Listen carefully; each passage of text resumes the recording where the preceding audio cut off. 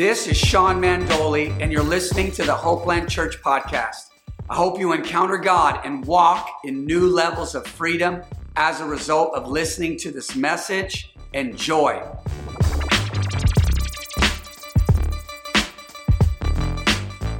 What up, Hopeland fam? What's going on? What's up? If I could be in person right now, I'd give you a hug. You know what I'm saying? But it's good to be here. We're in Praise. No, it's not called Praise. It's called We Praise, part 2. And so we're going to jump right into this. And let's do this, folks. Let's get into the word here. Father, I thank you for this word. And I pray that it speaks to people and that they receive revelation from your word today. In the mighty name of Jesus, everybody said amen. All right, let's jump into our Bibles, okay?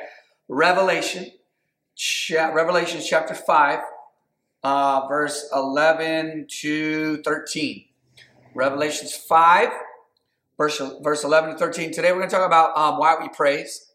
Why we praise. Why do we praise? Because he's worthy, okay? And then we're going to talk about a little bit about how we're going to talk about worship as warfare. Okay? So why we praise, he's worthy, and worship as warfare. So let's look at this. Revelations chapter 5, verse 11. Then I looked and I heard the voice of many angels. This is John the Revelator and talking here. Then I looked and I heard the voice of many angels around the throne and living creatures and the elders, and the number of them was 10,000 times 10,000 and thousands of thousands. All right, heaven's going to be a party, folks. Verse 12, saying with a loud voice, worthy is the Lamb who was slain. Everybody say worthy. To receive power and riches and wisdom and strength and honor and glory and blessing. Somebody say we praise. Okay, this is what heaven's like. This is what's going on in heaven. Okay, it's praise.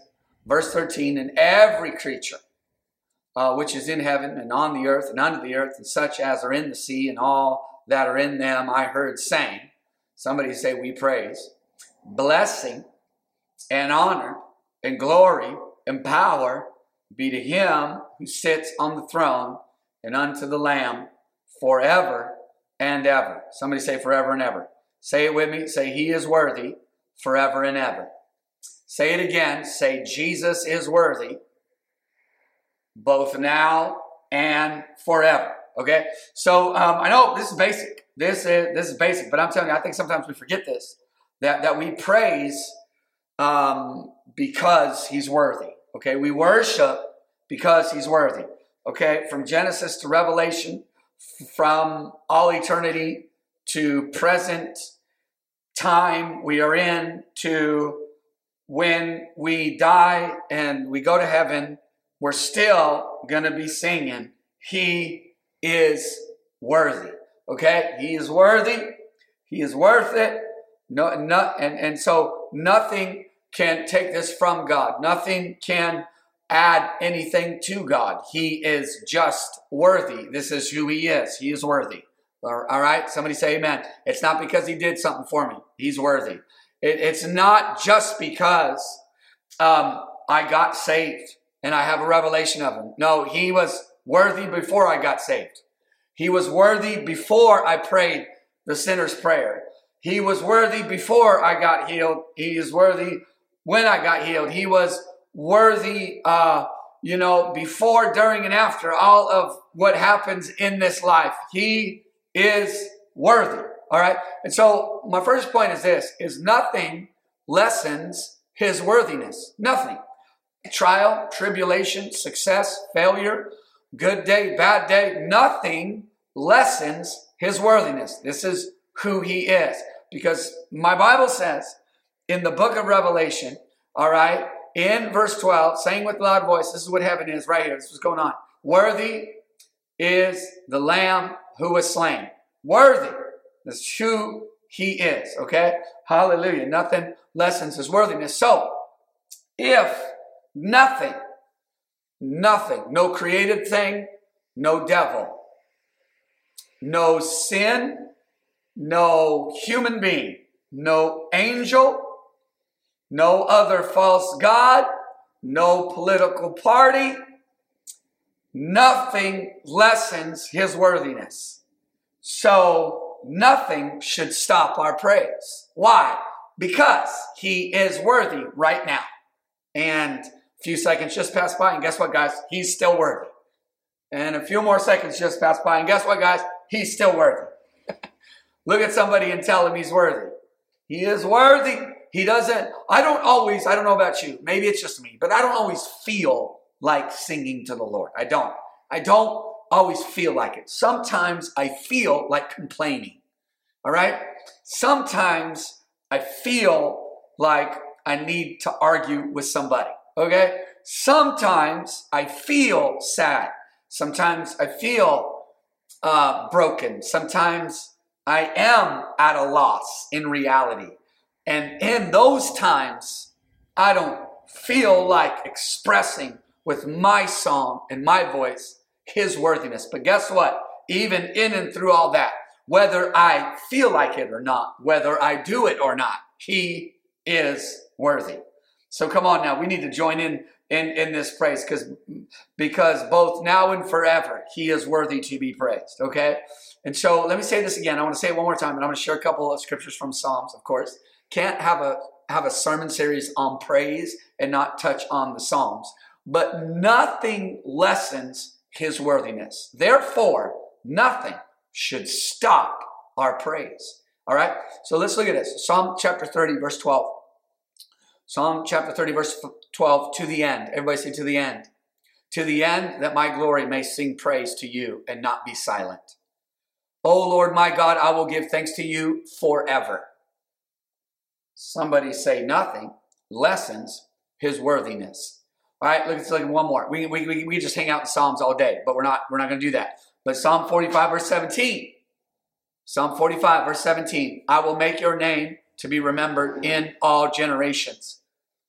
Come on now. He is worthy from one generation to the next. We will praise him.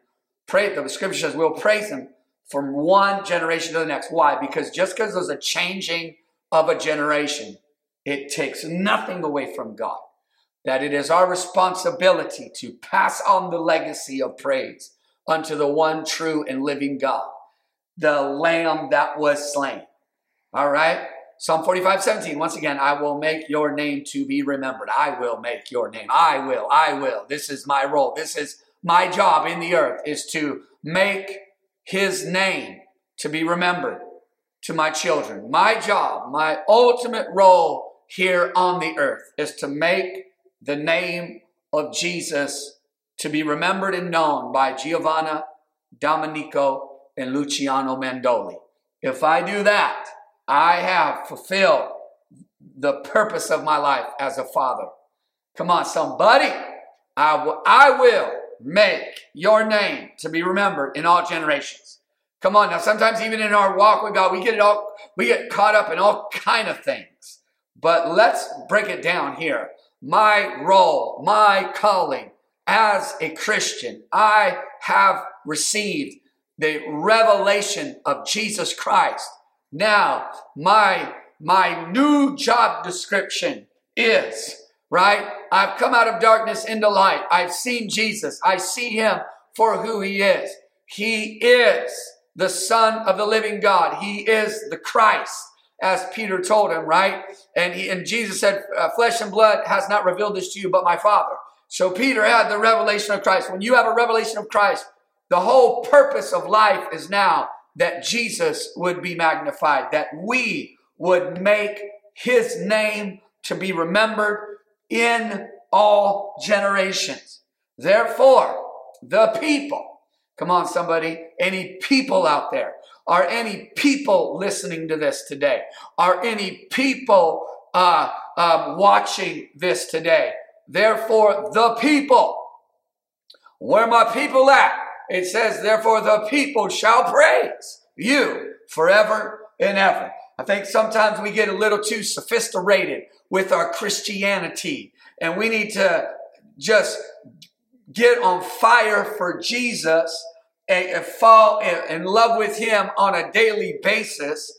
Come on, somebody, and let his name be known that he is good, he saves, he heals, he delivers, he restores. Come on, somebody, right? I will make your name to be remembered in all generations. Therefore, the people shall praise you forever and ever.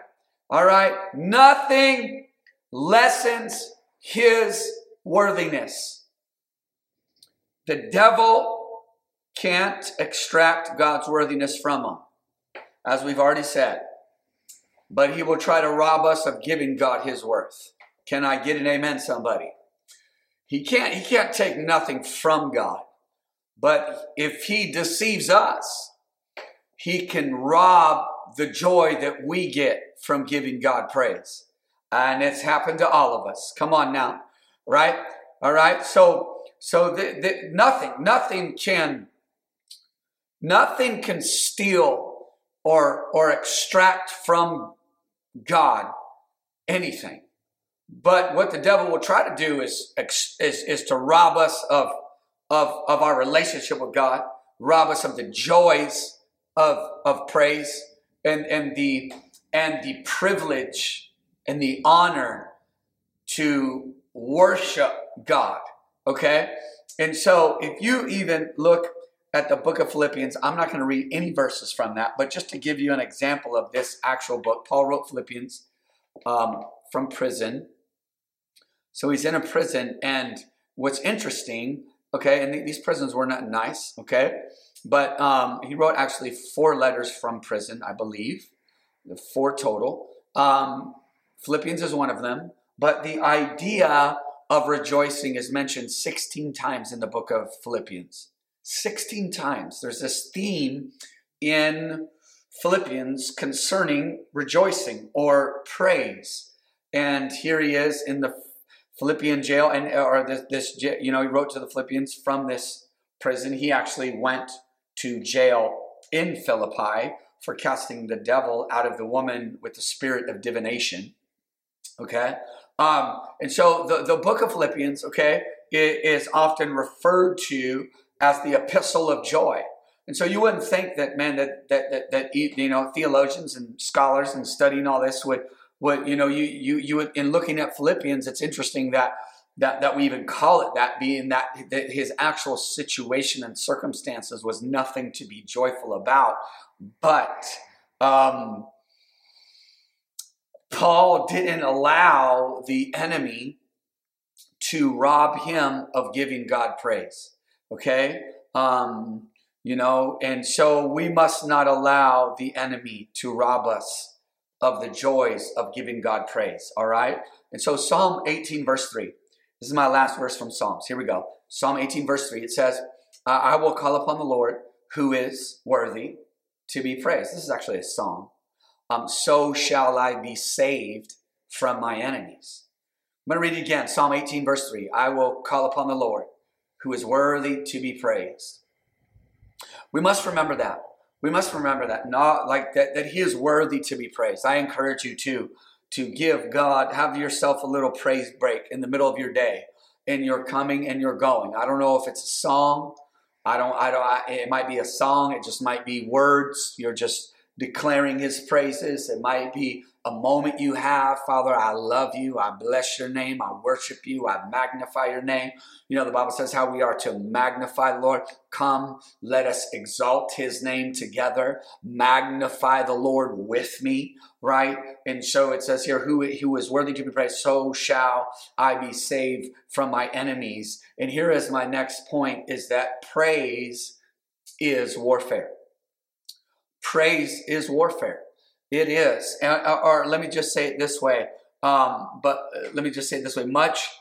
of what we consider or what we would call spiritual warfare. I know we talked a little bit about this last month in speaking on deliverance, but when we talk about spiritual warfare, many times it's actually a war against our praise. It is the enemy lying, scheming, and tempting us to get us to just shut our mouth, to just think about ourselves to the point of being depressed, right? I don't know if I said this last week. I said this. I was preaching up in Portland last weekend, and I was talking about, man, we need to stop looking at people too much.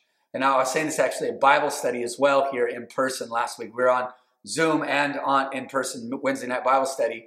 And I was saying how, we got to be careful. Don't be looking at yourself too much because you will end up depressed. Why? Because when we just look at ourselves, when we're just consumed with ourselves or other people, we will find things that are not right. We will find out, just that's why the scripture says, looking unto Jesus, or fixing your gaze on Jesus, like locking into him, the author and finisher of your faith. Okay? And so much of what we consider spiritual warfare is really a war against our praise. And many times if the one way we silence the voice of the enemy is to simply worship God, to simply say, you know what, I'm going through this. This is a tough time, tough season, whatever it is. Or even in moments of success, we can get so distracted and we lose sight of God when things are good, when things are going good, when we got a little breakthrough. You know what I mean? We in the good and the bad, sometimes the devil will use all of that to deceive us into becoming just some nominal kind of church attender and not really be one that is worshiping God, that is spending time praising, worshiping, and magnifying the name of the Lord. And so once again, I'm going to say this point again, then I'm going to meet you in 1 Samuel. But praise is warfare. Okay, so we're going to look at this in 1 Samuel chapter 17. We're going to look at David and Goliath here just for a moment. But 1 Samuel 17, verse 1, and I'm going to read all the way to verse 3. It says, now the Philistines gathered their armies together to battle and were gathered at Succoth, which belongs to Judah. They encamped between Succoth and Azekah and Ephes Dammim. Verse 2, and Saul and the men of Israel were gathered together, and they encamped in the valley of Elah, and drew up in battle array against the Philistines. The Philistines stood on a mountain on one side, and Israel stood on a mountain on the other side, with a valley between them. Goliath, the Philistines, were invading the land that God had promised to God's people. This particular portion of land was in Judah. It belonged to Judah. All right, say that with me. Say, it belonged to Judah. So Judah is the land given to, historically, the tribe of Judah. And so when the nation of Israel was split down the road here, you had Israel and Judah, this northern kingdom of Israel, southern kingdom of Judah. And Judah is actually where we get the term Judaism. Okay, or Jew, or it really comes from Judah. So why did the Jewish people kind of resort to being that their religion is Judaism, and it's this particular region of land, and this is where Goliath was. And if you go a little further back, when Judah was born, obviously they called him Judah. That child Judah. Judah means praise. And so here is the enemy of God's people in the land that belonged to praise. Okay, and so the enemy, and I know we're looking at the Old Testament here, we're looking at this as like this type and shadow of the Christian life. And I'm telling you, and we know in practice, and we can see all throughout the scripture, that the devil is always trying to rid us of praise, attack our praise. All right, and here it is. The Philistines, they were in a region which belonged to Judah, belonged to praise. The enemy's like, we're going to take over this place called praise. All right? And so, even through time beyond this point, when the Assyrians took over, Judah is the only portion that survived. And so, Semitic culture and history tells us the reason they adopted Judaism is because Judah, praise, is the ones that remained. And when Persia took over, okay, and King Cyrus released God's people to go build the temple again, okay, and to go back to their land and to build the city. So we're talking Ezra and Nehemiah now. The ones that returned and the term that came up to describe these people were Judeans. And so there it is again. Judah pops up again. I'm here to tell you right now that if you want to continue and remain in the will of God, if you want to be one that survives and thrives in life, I'm telling you, spiritually, you must be a worshiper. I mean, there is something here. Now, I'm not just talking about a song. I'm not just talking about a praise service. I'm not just talking about the greatest, coolest little hip like worship team out there today, right? I am talking about a life committed to worship. Praise is warfare, folks. And it's those that decide to give God praise through it all. It is those that remain. Goliath was threatening God's people in a place called Judah. Somebody say praise. Spiritual attack at times is an attempt to rob us of the joy of praising God. Okay? So let's move on here. 1 Samuel 17. Let's just walk through this here. 1 Samuel 17, verse 8. Kind of moving forward here. Verse 8 to verse 11. Then he stood and cried out to the armies of Israel and said to them, why have you come out to line up for battle? So he's intimidating them. Here is the enemy in the land called praise, trying to shut God's people down. Am I not a Philistine, and you the servants of Saul?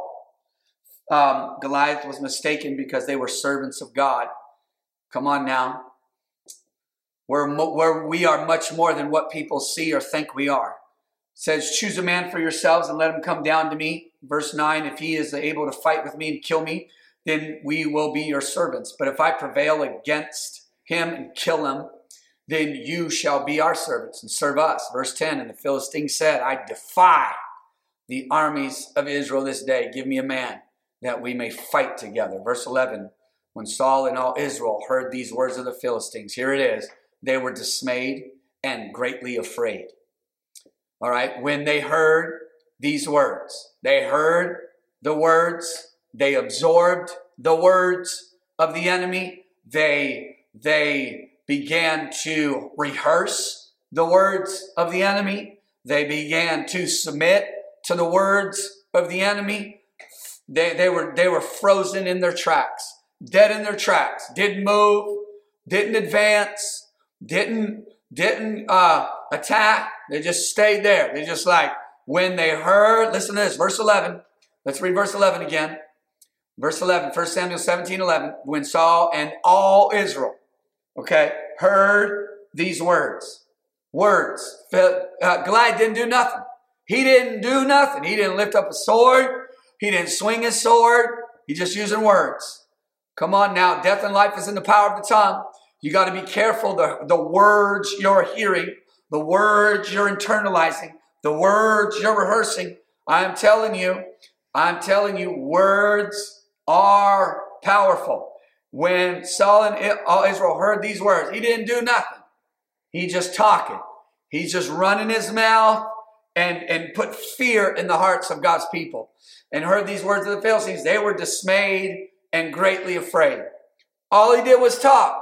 He's just running his mouth. And those words, okay, paralyzed God's people. Man, in their land of praise, robbing them of praise. Ain't nobody praising God right now. Ain't nobody saying, we worship you, Elohim. Nobody's up in there, Baruch atah Adonai Eloheinu. They're not saying no kind of praise, right? Nothing. Silenced. Why? Here's my next point. Intimidation is a scheme of the enemy. It is a scheme. It is a lie. And it will, if we give ear to it, if we internalize it, if we rehearse it, if we don't rebuke it, I'm telling you, you're going to be stopped you're going to be dead in your tracks. You ain't going to be moving. You ain't going to move forward. Come on, anybody know what I'm talking about? You ever been gripped with fear? Gripped by something. And you know, man, this ain't of God, man. This thing is trying to stop me. Man, the devil is a liar. Okay? So, check it out. If he can intimidate you, he knows he can rob you of what God has for you. I said, if he can intimidate you, look at this is what he's doing. This is the ploy. This is the scheme of the enemy, is to intimidate, is to put fear. Okay? When Joshua was given the authority by God to take the children of Israel into the promised land, do not be afraid. Okay? Be of good courage. Right? So when we give ear to the enemy, we lose the strength to worship God. Okay? We don't let him do that to you. All right? Don't give ear to the voice of the enemy. Like, look at this, man. When they heard, that's all they did was hear it. And they're like, we better not move. Right? Look how big that guy is. Right? And the scriptures describe this giant, describe his size, the size of his shield, his sword, like his feet. You know what I'm saying? Like, this joker is big, intimidating. But guess what? He didn't do anything. He's just intimidating them. All right? Okay? Hallelujah. And so, as the story goes on, David is in the field tending to his sheep. You know what I'm saying? He's protecting the sheep. He's busting up the lion and the bear. Handling business. He's worshiping with his harp. Come on now. Somebody say it with me. Say, David was a worshiper. Okay? So privately, man, you see this man as a servant of the Lord. He's called of God. He's been anointed to be king. Okay? He's got a call on his life. The boy is called of God.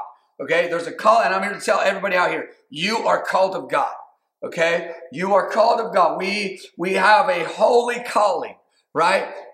We have an anointing from the Holy One, the scripture says. Okay? All of us, in Christ, you are called. In Christ, you are chosen. Okay? And you are anointed to do what God has called you to do. Okay? So here's David. Okay? He has no authority, really, as far as positional authority. Literally, his job was to deliver some food. Just go up there, man, check on your brothers, see how they're doing. This is what his dad told him. Give him some cheese. You know what I mean? Take care of this, just kind of these menial tasks. You know what I'm saying? Come back and let me know what's going on. But David, he's a worshiper now, and he's anointed. God's hands on his life, man. So the one thing about David that's different, he just got a different spirit up on him, right? But there's something different about him. He's doing what he's doing, is just normal to any shepherd boy in that day. You know what I'm saying? Nothing too special, delivering food and some cheese, right? To God's army, right? It's just, he ain't nothing special, right? From the natural perspective of things, or what he's doing, where he's from. But there's something unique on his life. God has anointed him. The prophet came, poured oil on this boy, and he is anointed and appointed for something great. And so he's just living his life. But when he shows up, man, this boy's got a different spirit up on him. So let's go down to verse 23. So he gets there and he sees what's going on. He's just kind of observing and hearing what everybody else is saying. So let's read this. 1 Samuel 17, verse 23. All right, all the way to verse 25. Then he talked with them. There was the champion, the Philistine of Gath, Goliath by name, coming up from the armies of the Philistines, and he spoke according to the same words. So David heard him. Okay, everybody already heard him, but now, David heard him. Okay, verse 24, and all the men of Israel, when they saw the man, fled from him and were dreadfully afraid. So now David's just witnessing this. He's heard the same thing. So the same enemy that's talking to them, David hears the same words. Same, you know what I'm saying? Like same devil, right? Like same voice of the enemy.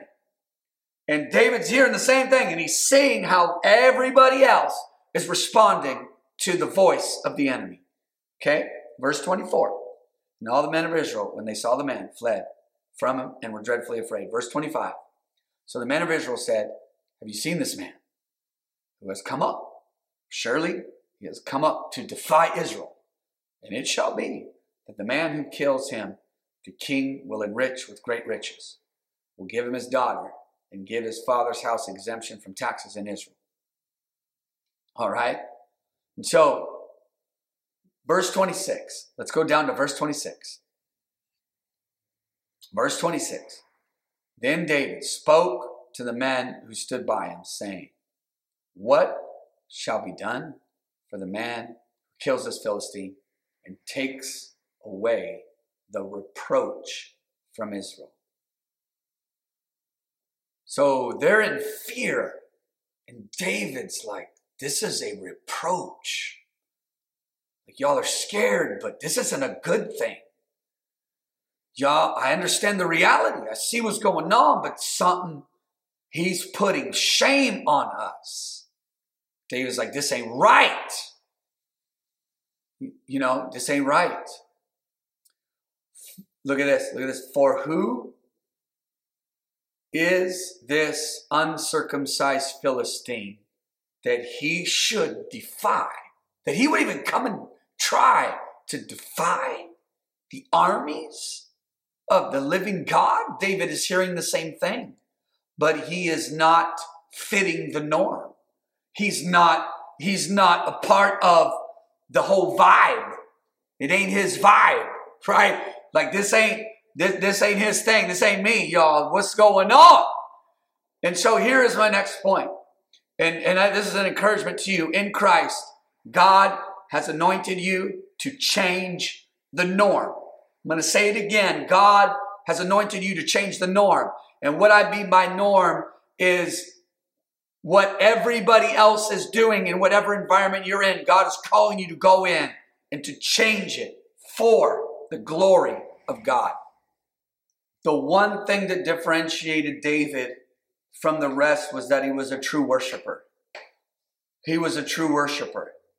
Everything else that differentiated him from everybody else there was that the differentiation, the difference, the variance of here's the shepherd boy and he didn't have an armor. He wasn't of age. He had no authority to command anybody there. He was a servant shepherd boy coming to deliver some food. So the only difference was his perspective, his perception, the Spirit of God. This boy was a true worshiper. Okay? It wasn't his age. It wasn't his authority. It wasn't his training. He wasn't more skilled. And for all intents and purposes, he really didn't belong there. He didn't really belong there. If you look at him, look at everybody else, like, what's this boy doing here? You don't belong here. Hey, get back over here before you get hurt, right? It was that he was called and that he had a heart after God. That's what the scripture says, that David had a heart after God. This was the true differentiation as to who he really was. And how do we know? I mean, we know he played a heart. We know he had a heart after God. But what else tells us that this boy was a worshiper? That it was this fact that this shepherd boy was one that gave God praise, and that put a different type of mentality, mindset, and spirit on this boy. And it's in the language he used. He gives it away. He says in verse 26, for who is this uncircumcised Philistine? Okay, there's a difference between me and him. I am circumcised. He is not. So what are we saying now? He's saying, man, I'm in covenant with God. He is defying not me, not you, but the armies of the living God. Right? You come at me with spear. I come at you in the name of the Lord. Come on now. All right? Praise is warfare. All right? I am in covenant with God. I'm a worshiper.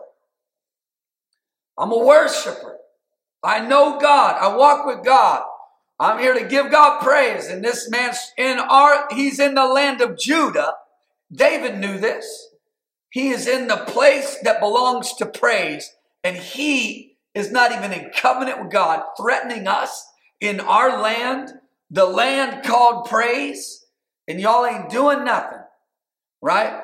And so in Semitic culture, circumcision is that boys are circumcised the 8th day, right? This is that we are in covenant with God, okay? And Paul, a Hebrew scholar, and I know I mentioned the book of Philippians before, but check this out. Hebrew scholar, Hebrew of Hebrews, learned, right? And he knows what circumcision is. Paul the apostle now, he knows all this. He knows what it all means.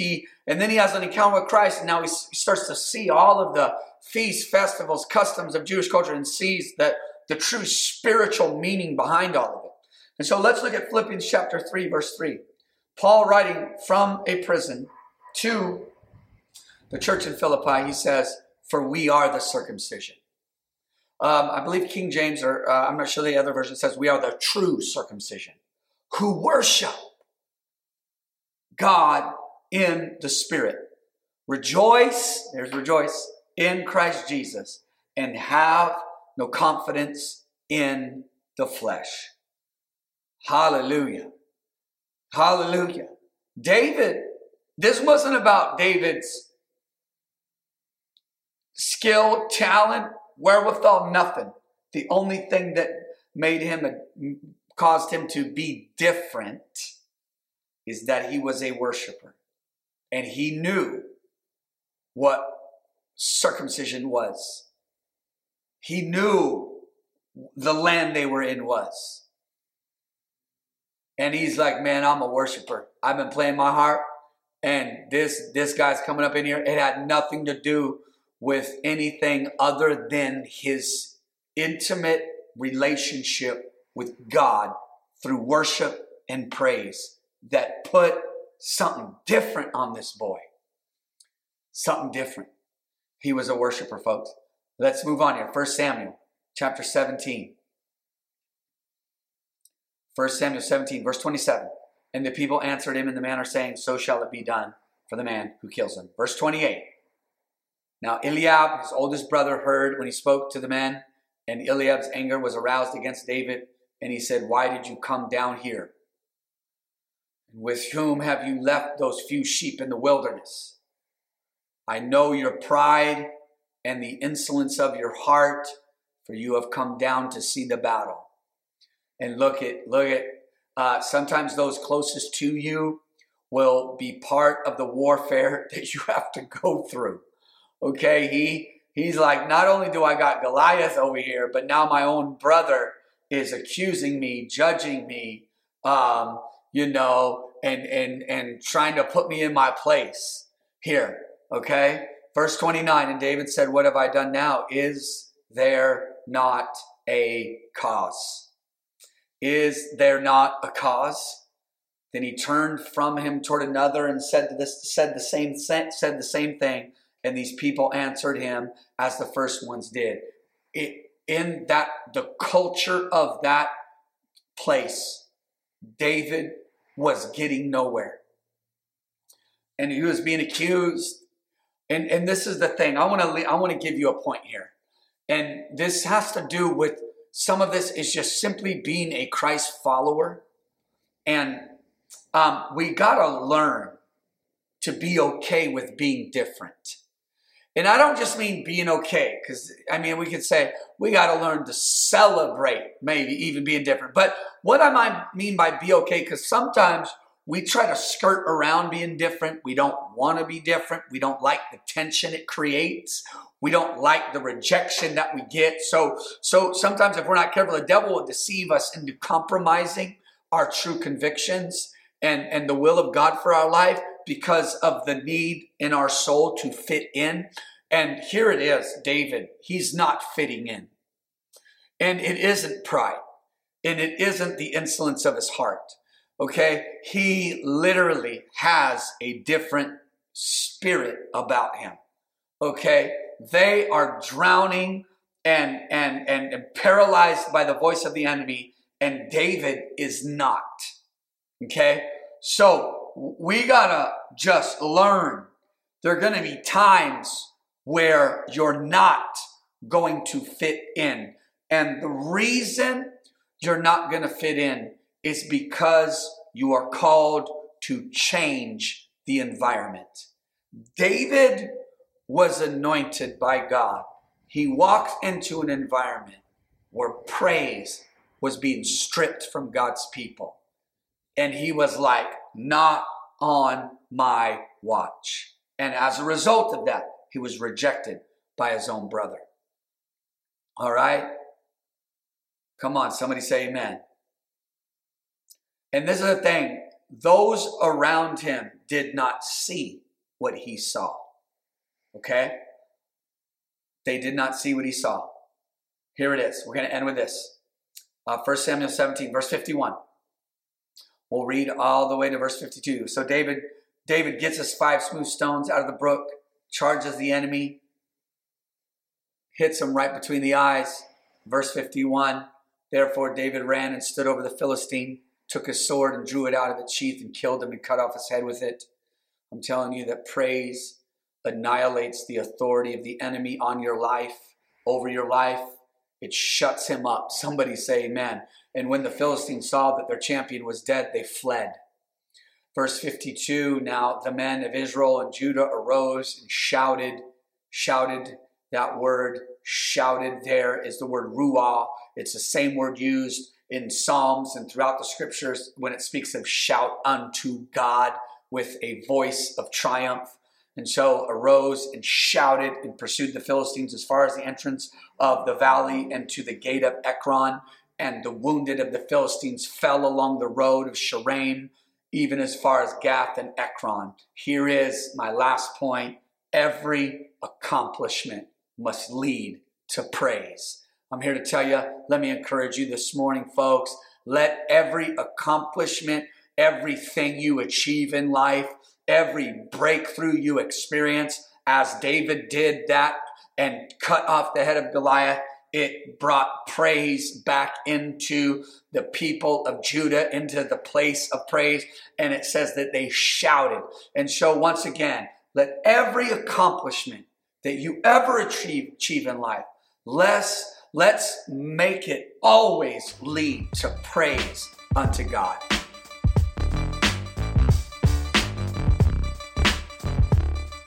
I hope you enjoyed the message. And my prayer is that you will change your world as a result. If you're ever in the LA area, join us for one of our weekend gatherings. And don't forget to follow us on social media. Peace.